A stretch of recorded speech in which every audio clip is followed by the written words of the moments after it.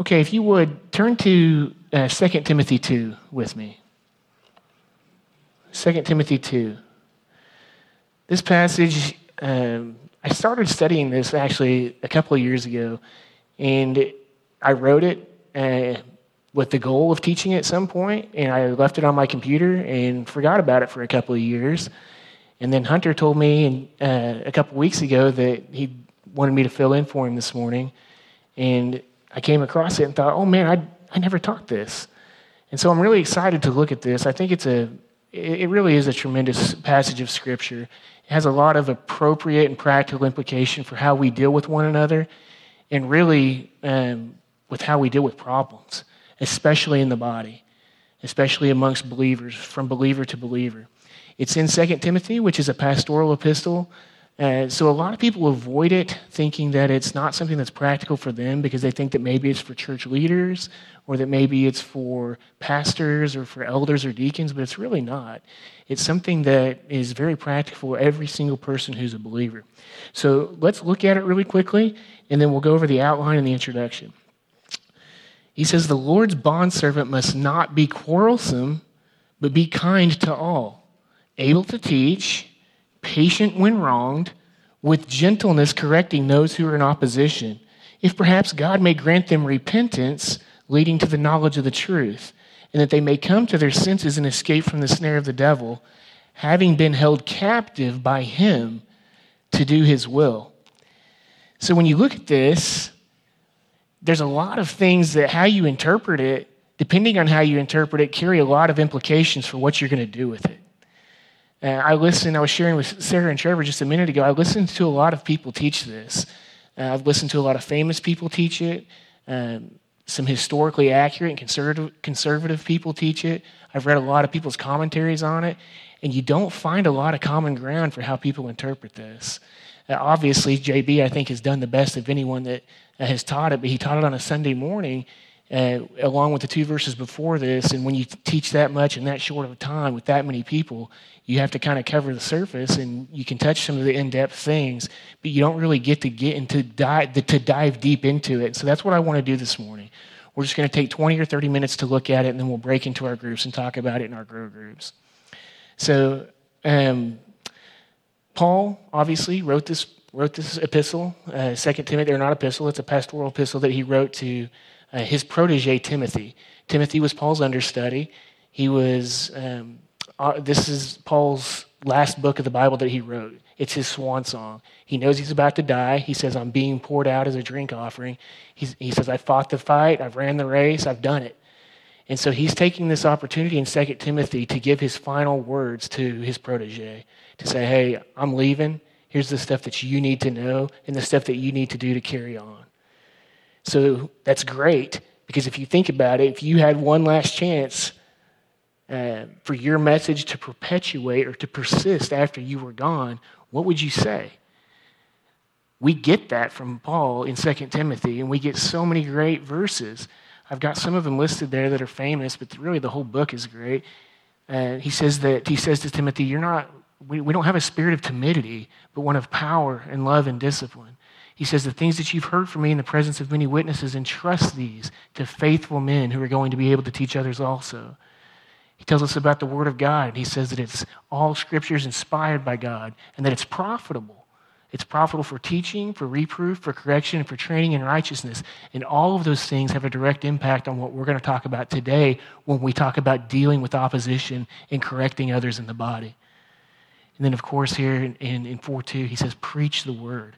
He says, be ready to preach the Word in season and out of season, reprove, rebuke, and exhort with great patience and instruction.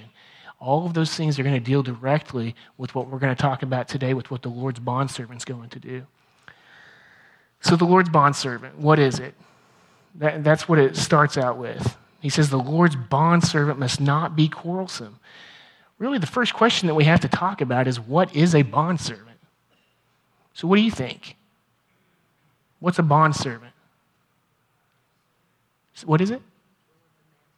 Yeah, that's it. It's someone who does the will of their master.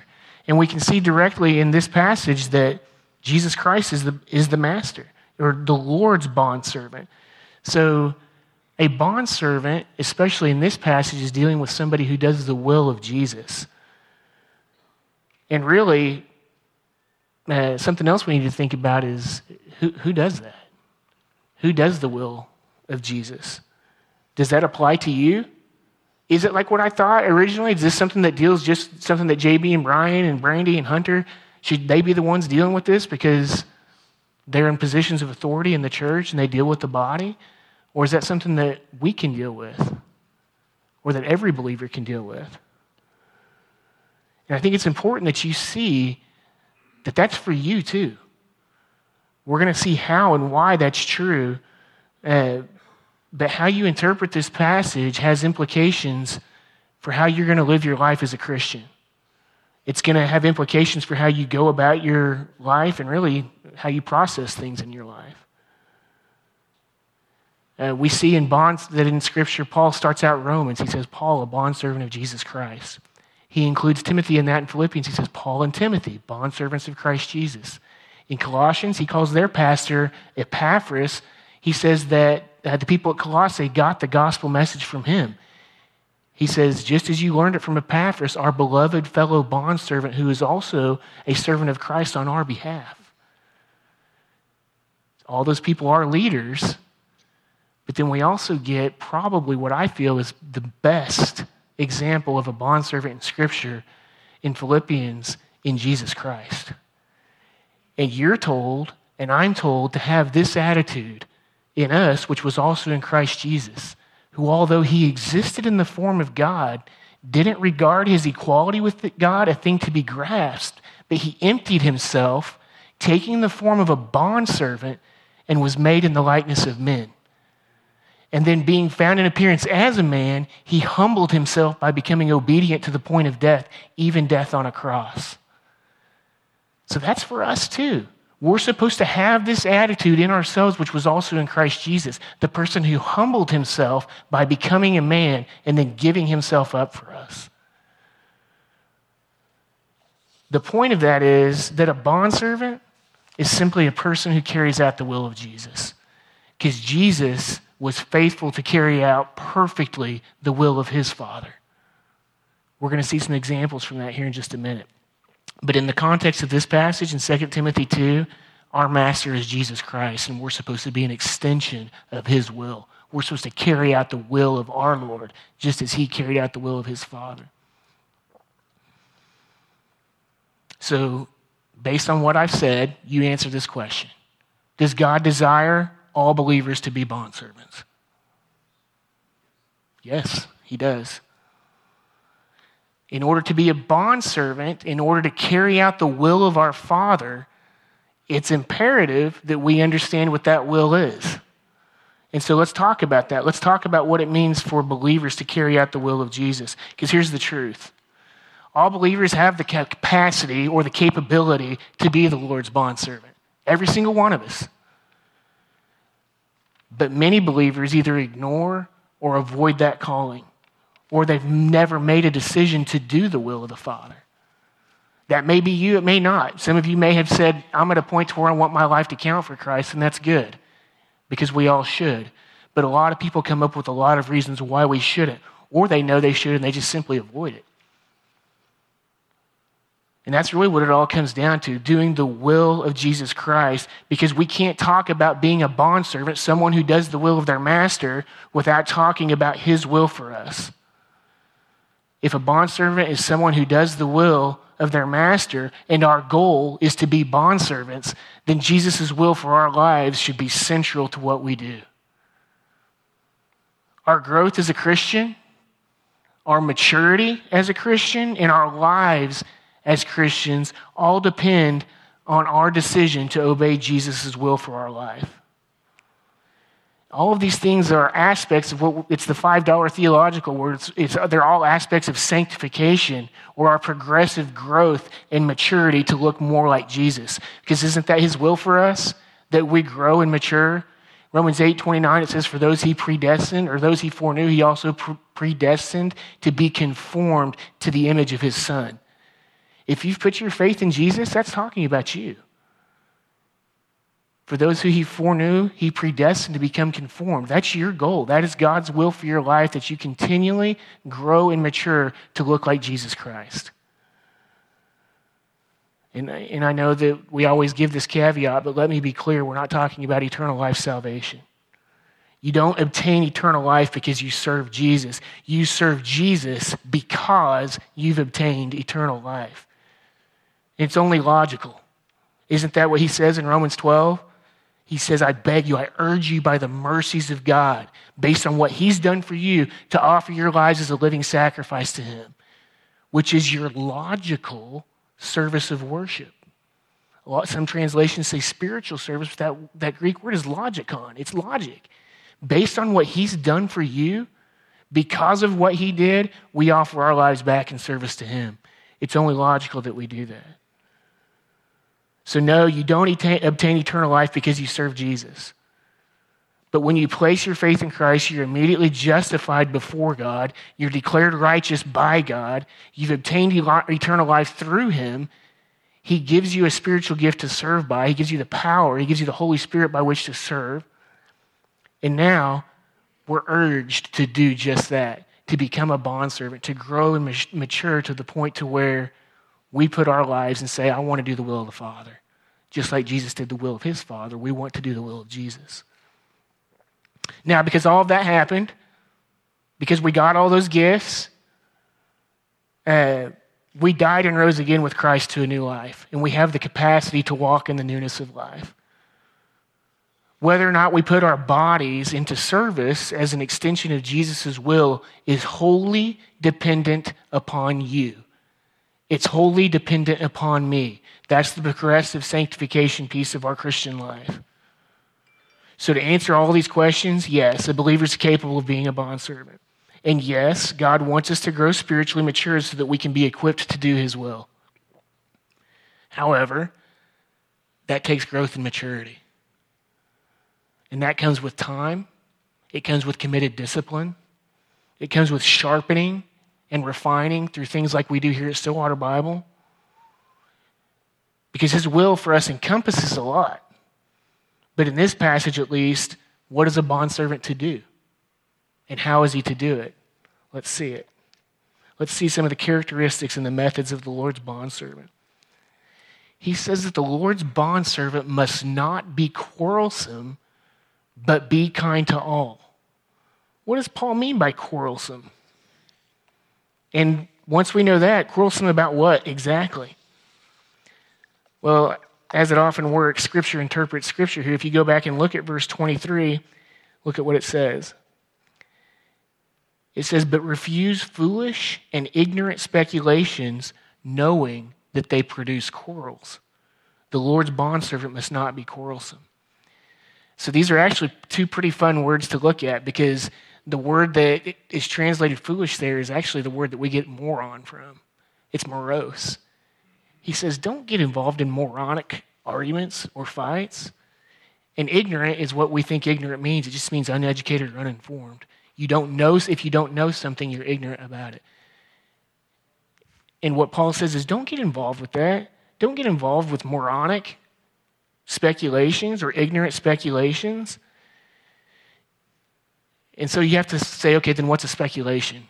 I know what a moron is, and I know what ignorance is, but what's a speculation? What's he talking about? A speculation is any assertion that is taught or presented to cause debate.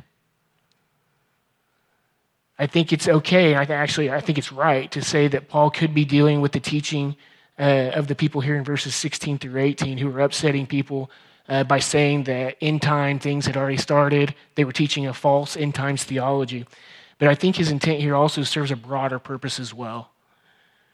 As a matter of fact, this is the second time that Paul has written Timothy about this exact thing. Look at what he says in 1 Timothy 1, 3 through 7. Writing again to Timothy the first time, he says, hey, as I urge you upon my departure from Macedonia, you remain on at Ephesus so that you may instruct certain men not to teach strange doctrines, nor to pay attention to myths and endless genealogies which give rise to mere speculation, there's that word again, rather than the furthering the administration of God, which is by faith. But here's the goal, and we're going to make application of this goal here in our passage as well. The goal of our instruction is love from a pure heart and a good conscience and a sincere faith. For some men, straying from these things, have turned aside to fruitless discussion, moronic discussion, ignorant discussion, because they want to be teachers of the law, even though they don't understand either what they're saying or the matters about which they make confident assertions. So we've got the ignorance piece here to where these people are teaching about something they don't even know. And Paul says, don't get involved with that. Don't engage in those quarrels. It's the same thing that we're going to deal with here. So think about this in your life. When somebody comes to you and stands in opposition, or somebody comes to you and challenges what you believe or what you know to be true, how do you react? How do you deal with that? We're going to see here in just a second that it's natural to want to dominate someone who stands in opposition to you. It's natural for you to want to correct them, especially if they're attacking you, and to show them where they're wrong, to stick it to them in such a way that nobody would challenge you again. That's natural. That's not hard to do. Anybody can do that. Unbelievers do that, especially if they've directly wronged you. You don't have to have any spiritual maturity to want to defend your pride and to try to stick it to someone so that you can show them how wrong that they are. As a matter of fact, that's exactly how we would expect an unbeliever or an immature believer to behave. We'll see it in a second, but being the Lord's bondservant involves having a humble confidence of your position and your knowledge based on your understanding of God's word. Because it's God's word that's profitable for teaching and for reproof and for correction and for training. Moronic and uninformed assertions made by people to start quarrels and mature bondservants are instructed not to engage in these type of foolish or ignorant debates. And I will say that this isn't talking about all debates. There's a time for correction, as we're going to see in these verses. There's a time to have conversations about stuff that matters, but not in these foolish or ignorant ones. One of the beautiful truths in Scripture as you look at this, is, especially as you look at passages like this that have a contrast in them, anytime that you see the word but in Scripture, especially in the New Testament, there's a contrast. With Paul especially, and I've attached a chart if you look at the back page, but in Paul's writing, he gives us a negative command. Don't do this, but do this. The positive command. The negative is always, don't do this, but do this. And in this one, he says, the Lord's bondservant must not be quarrelsome. That's the negative. Don't do that. But be kind to all, able to teach, patient when wronged, with gentleness correcting those who are in opposition. Okay, so now that we know we should all be bondservants, it's something that we should strive and grow towards. We know what a bondservant is, and we see here what they're to avoid, these quarrels. But how should they handle these type of situations? Paul gives 4 interesting characteristics of the type of bondservant that can bring about God's will. And in this case, God's will, the desired result, involves the offender changing their mind about their deficiencies, about their shortcomings, about where they're wrong. And the first one of those is to be kind to all. Be kind to all. When you look at that, you say, yeah, that makes sense. I understand what it means to be kind to all. But when you study this isn't the type of kindness that you're thinking. When you think about kindness, you think about the fruit of the Spirit in Galatians 5. You think about Ephesians 4:32, be kind to one another, tenderhearted, forgiving each other.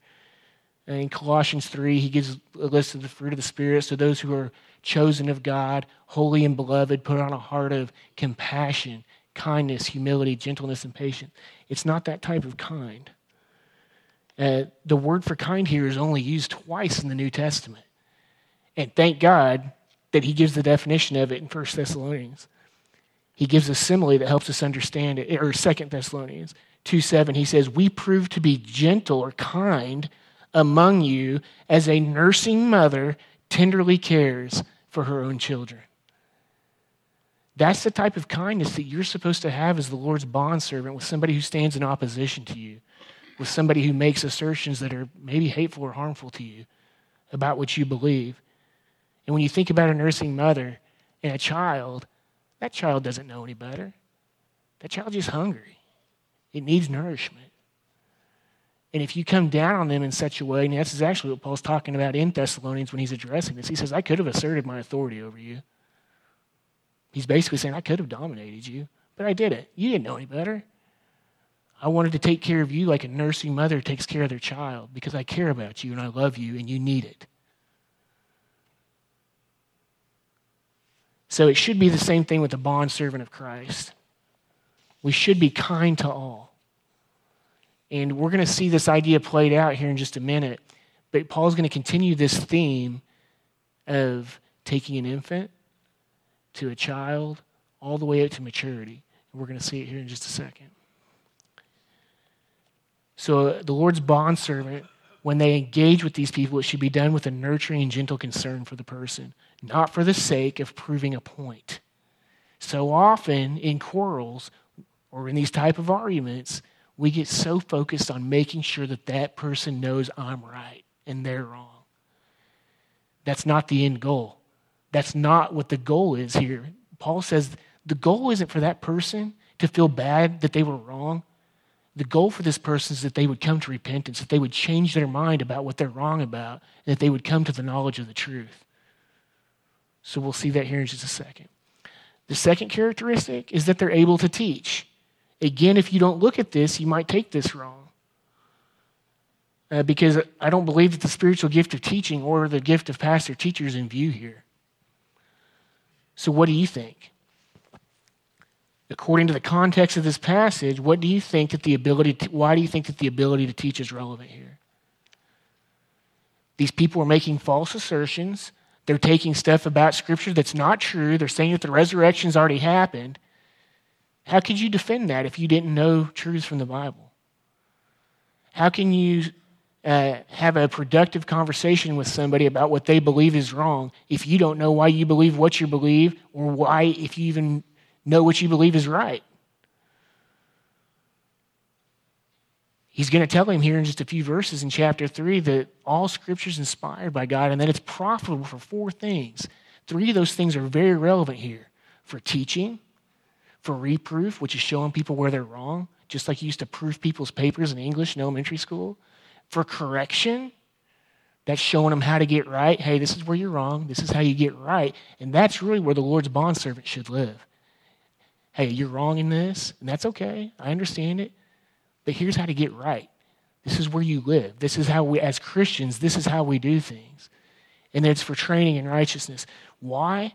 So that the man of God may be adequate or mature so that they're equipped for every good work. That's the goal of all of this. We're taking people from infancy to maturity in their faith.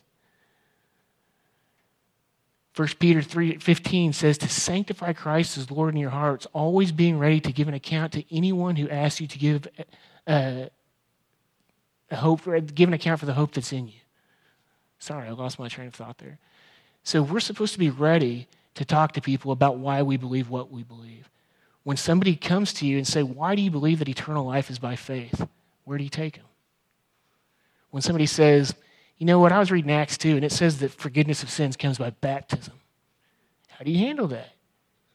Are you ready to give an account of yourself? Can you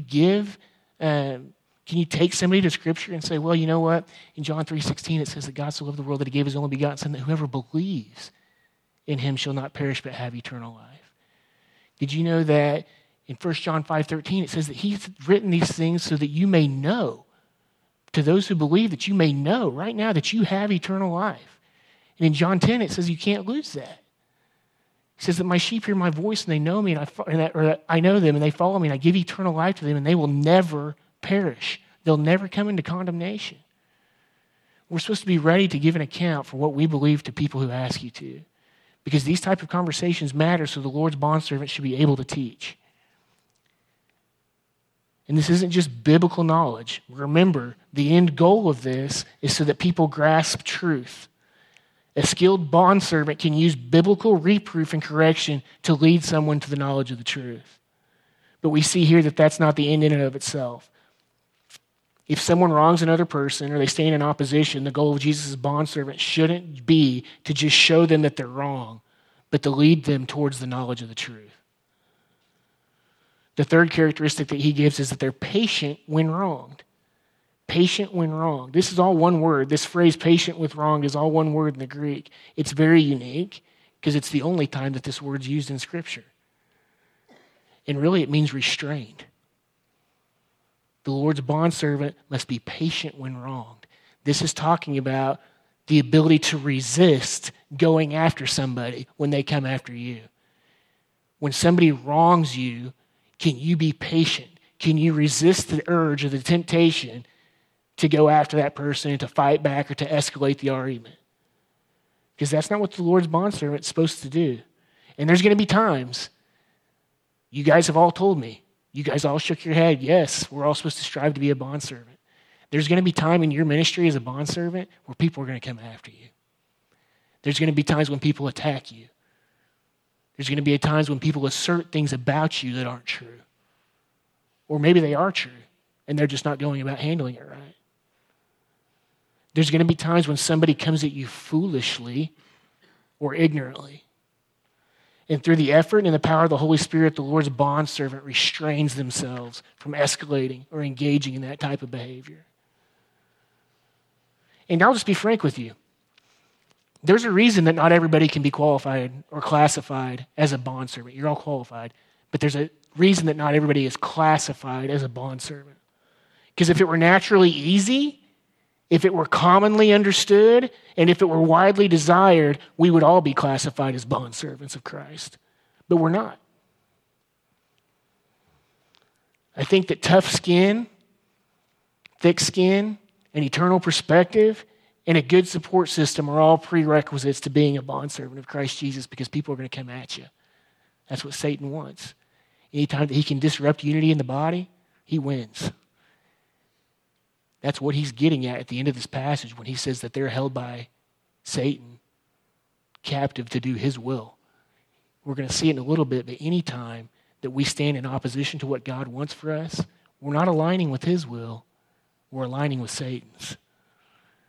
And you have a choice as a believer about how you're going to interact and engage with one another and whether or not you're going to grow and mature in your Christian life. The fourth quality that he gives is with gentleness. This is the type of gentleness in the fruit of the Spirit. With gentleness, correcting those who are in opposition. And really, this description is just another way of conveying all of the ideas that Paul's brought up to this point. But he does add a little emphasis here. And if you remember, I told you that he moves from infancy on to child rearing, and he compares it to child rearing. This is it.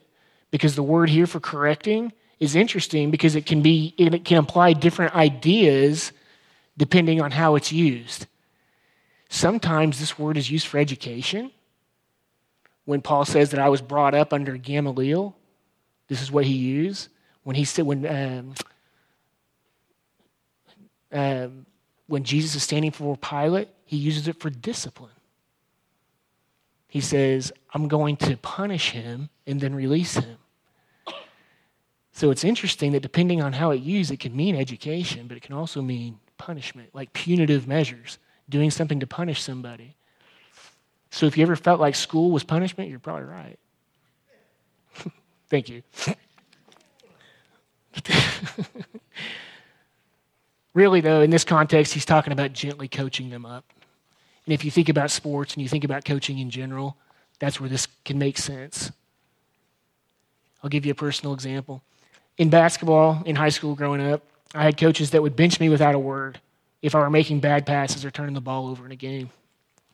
But I had some coaches that after I would do that, they at a timeout or something, they would sit me down and they diagram the press or the trap that was being used to frustrate me so that I could make better decisions.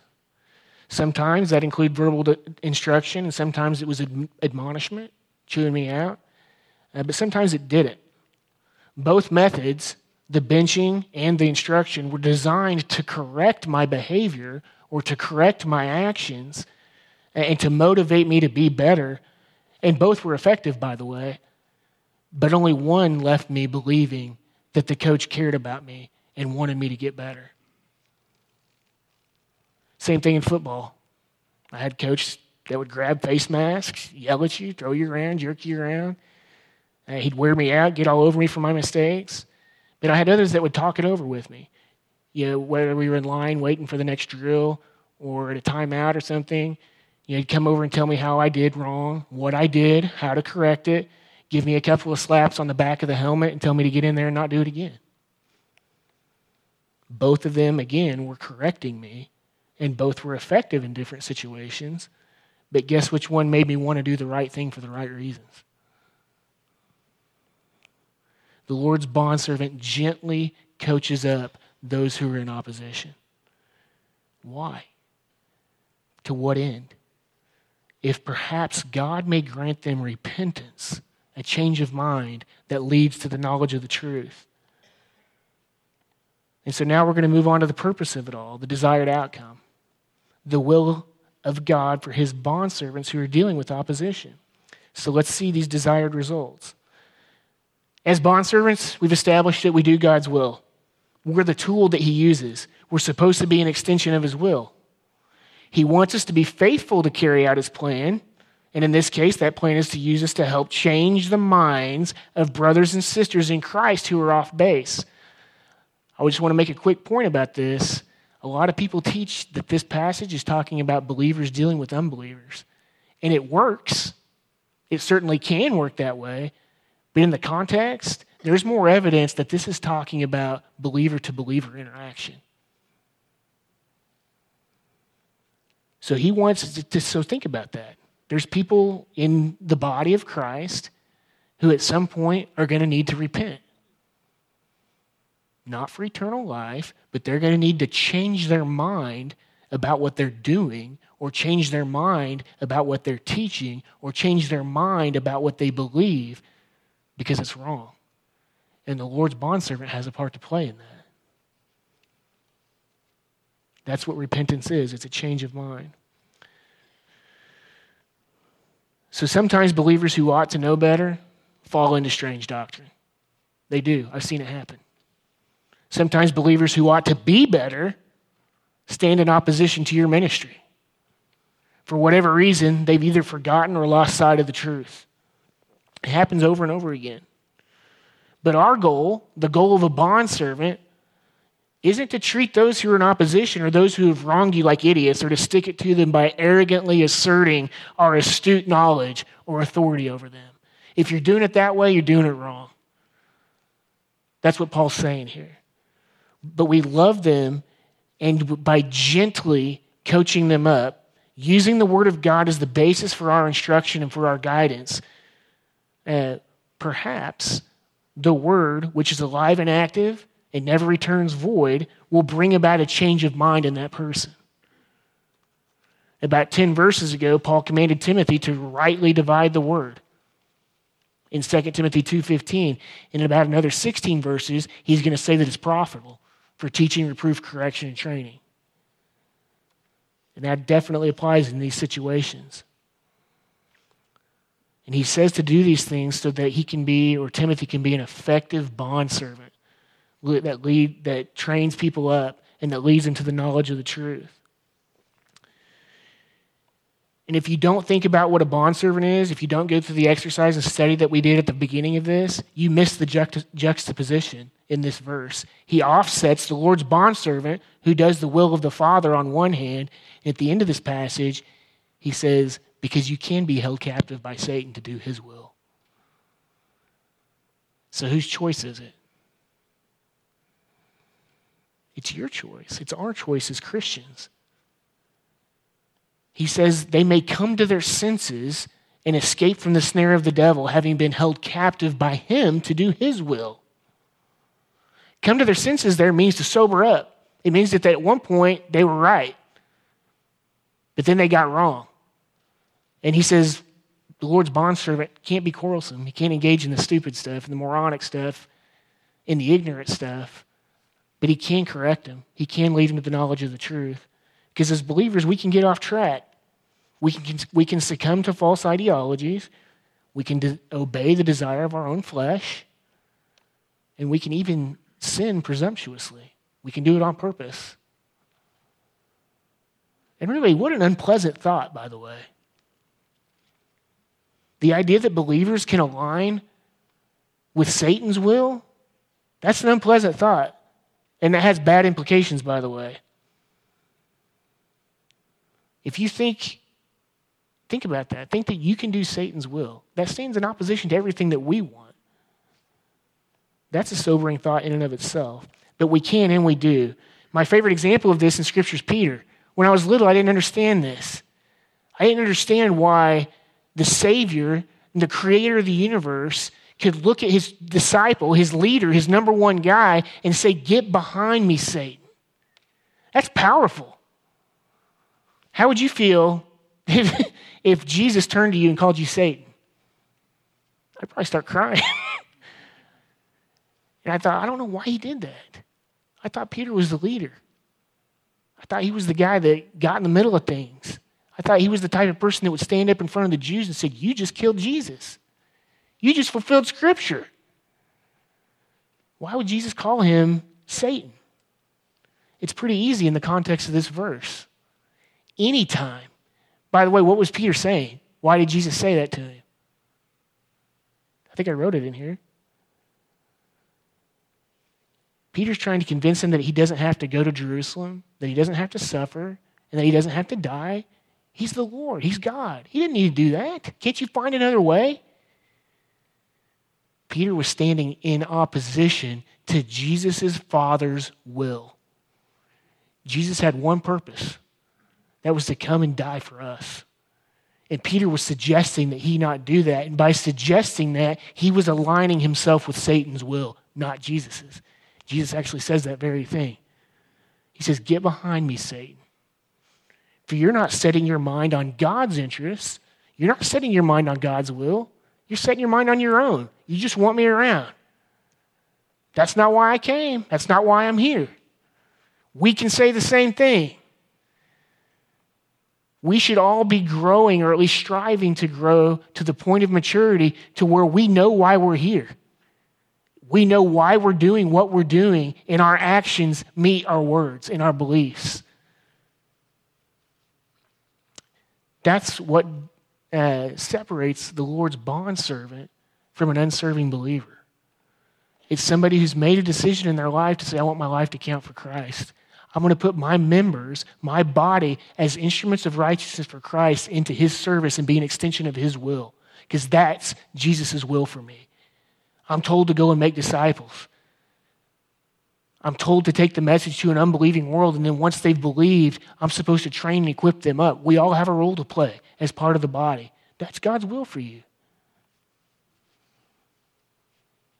So just to summarize, the Lord's bondservant, through caring concern and through the application of God's word, by resisting the temptation to engage in personal attacks, this is the long-suffering or the patience, and by gently coaching people up, can be an effective tool for changing people's mind when they're in opposition to God's plan and to his will. Because that's what he wants. That's God's will for you. Because the Bible says it is. And there are several implications and applications for this study. Let's look at a couple of them. Look, there's a lot of things that you can apply personally in this. Here's just some general things. Number one, consider your spiritual growth and your maturity. Do a self-assessment. Are you growing in grace and knowledge? Can you call yourself a bondservant? Because there's times I can't. But I need you. I need people in this body who have the gift of exhortation to coach me up when I'm wrong. I need people to encourage me when I'm doing it right. I need somebody with the gift of pastor-teacher to teach me so that I can grow in knowledge. I need accountability. People like Garrett and people like Hunter and people like Lance, people in my life. There's other people in this room as well who do and have come to me and say, "Here's some things that I see that you can work on. Here's some things that I see you're doing wrong." And every single one of those people do it the right way. I don't question whether or not they love me. I don't question whether or not they want good for me, because what they say to me is 100% grounded in Scripture. It's based on the Word of God, not based on their feelings or their emotions. So when that stuff comes, I appreciate it, to be honest with you. And I think that all of us should be open to that. There's a lot to be said as Dennis Casey always says, leadership gets a lot of ink. There's a lot of writing just in culture, in society, non-biblical, about leadership, but there's not very much about good followership, except for here in the Bible. How to be a good follower. Part of that is that you open yourself up to people who you know and trust and love to admonish you, to coach you up gently, to help you see where you're wrong so that you can get it right. And that's what I put here. Connect with people who will hold you accountable and people who will sharpen you. There's some people who aren't going to be that person for you because they're not coming at it for the right reasons and they're not coming at it with the right motives. But you know who those people are for you. Get with them. See, gain a humble confidence in your knowledge of God and of your knowledge of the Word. This is hard. We're at a teaching church. We probably have I think we have the best teacher in the United States. And things get made so clearly and so accurately to us that we can put them together and teach them to other people. That feels good, by the way. When you take somebody through a study and they come to you and say, man, I never saw that before. I never heard that. Thanks for showing me that. That feels good. But your response should be, it's the Bible. It's not me. I'm just telling you what the Bible says. There's a temptation for when you're teaching somebody to get puffed up or to get arrogant. And we have to avoid that. But we should have a humble confidence that based on what we know from God's Word, I can handle the objections. I can handle the people who stand in opposition to me. I can handle the people who are saying things that are untrue. And I'm going to look at them as someone who is nursing or somebody who needs to be trained as a child in the way that they should go. Because that's what we're supposed to do as bondservants. We're not supposed to beat them down with the truth and say, you idiot, you moron. You don't know what the Bible says? Let me show you what I know. If that's the attitude you're doing it from, you're doing it wrong. 2, don't engage in worthless quarrels. He writes it here in 1 Timothy or 2 Timothy. He writes it in 1 Timothy. He says the exact same thing to Titus, by the way. Don't engage in that. There's a time and a place to engage in certain things, but don't get involved with the moronic and don't get involved with the ignorant. To what end? What are you doing? You're not going to lead somebody to the knowledge of the truth that way. And then finally, discipline yourself to recognize Satan's snares. This is a big one. You guys know all the passage in Hebrew where it talks about milk and solid food. And in there, he says, for everyone who is accustomed or that partakes only of milk, that person is not accustomed to the word of righteousness. But solid food is for the mature who, for by practice, have trained their senses to discern good from evil. That's who we're supposed to be. By practice, through growth, through maturity, you're supposed to train your senses so that you can discern good and evil. That happens through the knowledge of the Word and through practice of His Word. And that's why I put the best way to do this is through the Word of God. Okay, I don't know if that went a lot longer than I thought it did, Brian. Do we have time to break up or should we not? All right, I'm sorry. I went a little bit longer than I should have, but okay, I'll try. If I don't know, I'll say no. Does anybody have any questions? Anybody have any thoughts or input? Anybody? Just joking. Go ahead, Sky. Ouch. Just conviction. Yeah. Same for me. That's the reason I taught it. The first time I read it, it hit me between the eyes because I'm guilty of all these things. I've been the moron. I've been the ignorant. So I think it's important that we all look at it and study it and get into deep so that we let that conviction do its thing. You know. Marty.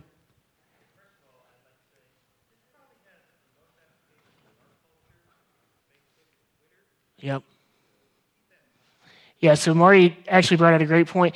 So I told you that I listened to a lot of people. Russell Moore used social media to make his point when he taught this. A lot of times he used bumper stickers as well, but bumper stickers in Facebook or social media. A lot of times you engage with these people who don't know your heart. They don't know where you're coming from. People want to make these ridiculous assertions, and it's just so easy to want to get in there and correct them. And it's not that you can't be successful in doing that. It's just that most people, and by most people I mean like 95% of the people, don't do it the right way. And nothing happens. Nothing good comes of it.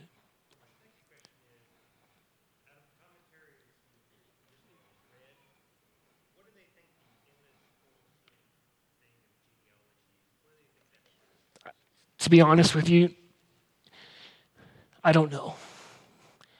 Genealogies matter, though. I'll tell you that. But not, I don't think the type that he's talking about in 1 Timothy and the type that he's talking about in Titus. He asked a question about genealogies. I actually was taught to love the genealogies because through those we can track the seed of Christ. In Genesis 3, we know that the Savior is going to be the seed of woman. In Genesis 12, the promise is then narrowed down to Abraham. Then in 2 Samuel 7, it's to David. And then from David down to Luke 1, it's Jesus. And so we can trace that through the genealogies. It's really cool to read the Old Testament that way. If you look at what happens with the tribe of Judah, and you look at how God protects them and he honors them, and you look at different people who are the seed bearer or the seed carrier throughout that, you can learn that stuff from genealogies.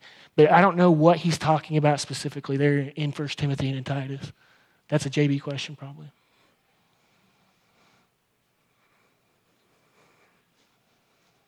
Corey? Yeah, I think one thing that stood out to me was whenever he said, whenever you're talking about standing in opposition to God's plan, like we align ourselves with Satan's, like that really hit me. Yeah, it's convicting, isn't it? Yeah, because like I think at times, I ponder whether or not I align with them or not, because I hope I haven't. Yeah, so Corey, just so that everybody can hear, Corey said that it was super convicting for him to think that maybe I've aligned with Satan's will and not in God's will. And what I would say to that is we should all feel convicted about that because every single time that we sin, that's exactly what we're doing. When we succumb to our flesh, we're really saying to ourselves, I'm the God because what I want for myself is more important than what God wants for me. So I'm going to get mine. I'm going to do me because that's what I want and that's what matters. And every single time that you do that and it doesn't align with God's will, it 100% aligns with Satan's. That's scary. That's scary. So the application there, know Scripture, because in Hebrews 4:12, everybody knows it's alive and active and sharper than any two-edged sword. The end of that verse to me is the most important part. It's able to judge the thoughts and the intentions of your heart. If you want to know what God's will is for you and for your life, go to the Word of God. Go to Scripture because it's going to be what judges your thoughts and intentions. It might not get specific to Corey and say, hey, Corey, you've got this situation coming up in your life. It's not going to spell that out in detail, but the information that you need to be able to make the right decision based on the will of God is in Scripture, 100%. Yeah. Any other input or questions? Adam?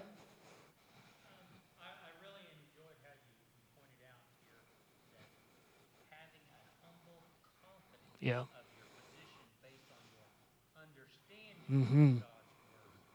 And it's God's word that is profitable for teaching, reproof, correction, and training.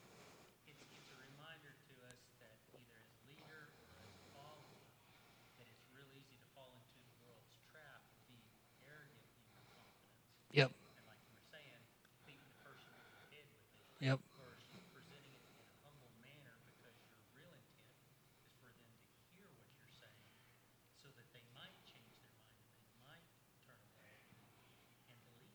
Yep, you've just synthesized the entire message. That's the whole point. It's exactly right. And if you don't have a humble confidence, you're going to be a lot less effective in what you're trying to do. Nobody wants to listen to a know-it-all. If you come at something arrogantly, you're losing effectiveness throughout that conversation. And because the whole goal, we play to the objective, meaning that all the actions that we take should have integrity towards that objective, which is for people to change their mind and come to a knowledge of the truth. What else? Thank you, by the way, Adam. Yep. I think it's pretty cool that Jesus himself was a bondservant to God. Man, isn't that powerful? Yeah, that's very powerful. Maybe. So Corey brought out a great point, and this could be a whole other lesson, by the way. He said that Jesus' example that's talked about in Philippians, have this attitude in yourselves, which was also in Christ Jesus, who although he existed in the form of God, he was God, he didn't regard his equality with God a thing to be held on to. But he emptied himself, taking the form of a bondservant, and was made in the likeness of men. He left the glories of heaven where he had eternally existed in perfect fellowship with God the Father and God the Holy Spirit, and he became a dirty, filthy human like you and me. That's humility. That's humble. He gave it up. We see him who for a little while was made lower than the angels. His own creation. Think about that. Think about something that you make and then putting yourselves under that. That's humility. Ephesians 5:1 says to be imitators of God as beloved children and walk in love, just as Christ also loved you. He's our example in everything. We're supposed to love people like he loved us, and that was a sacrificial, undeserved, and committed love. And we're supposed to have that same type of thing for other people. And when you're trying to browbeat them with Scripture, you're trying to prove your point instead of to change their mind, that you're doing it wrong. And Jesus is the perfect example of what a bondservant is. He's a perfect example because he kept God's will for his life perfectly. He did it. If you look at the Garden of Gethsemane, what a temptation. He's scared. He's struggling. His sweat was like drops of blood. Peter whips out his sword, starts, chopping people's ears off. And Jesus is like, man, your sword play's not that good, number one. And number two, if I wanted, I could call legions of angels to fix this problem. But that's not why I'm here. I'm not here to take over the Romans yet. I'm here to die and to rise again. He's a perfect example of what it is to be a bondservant and one that we should imitate.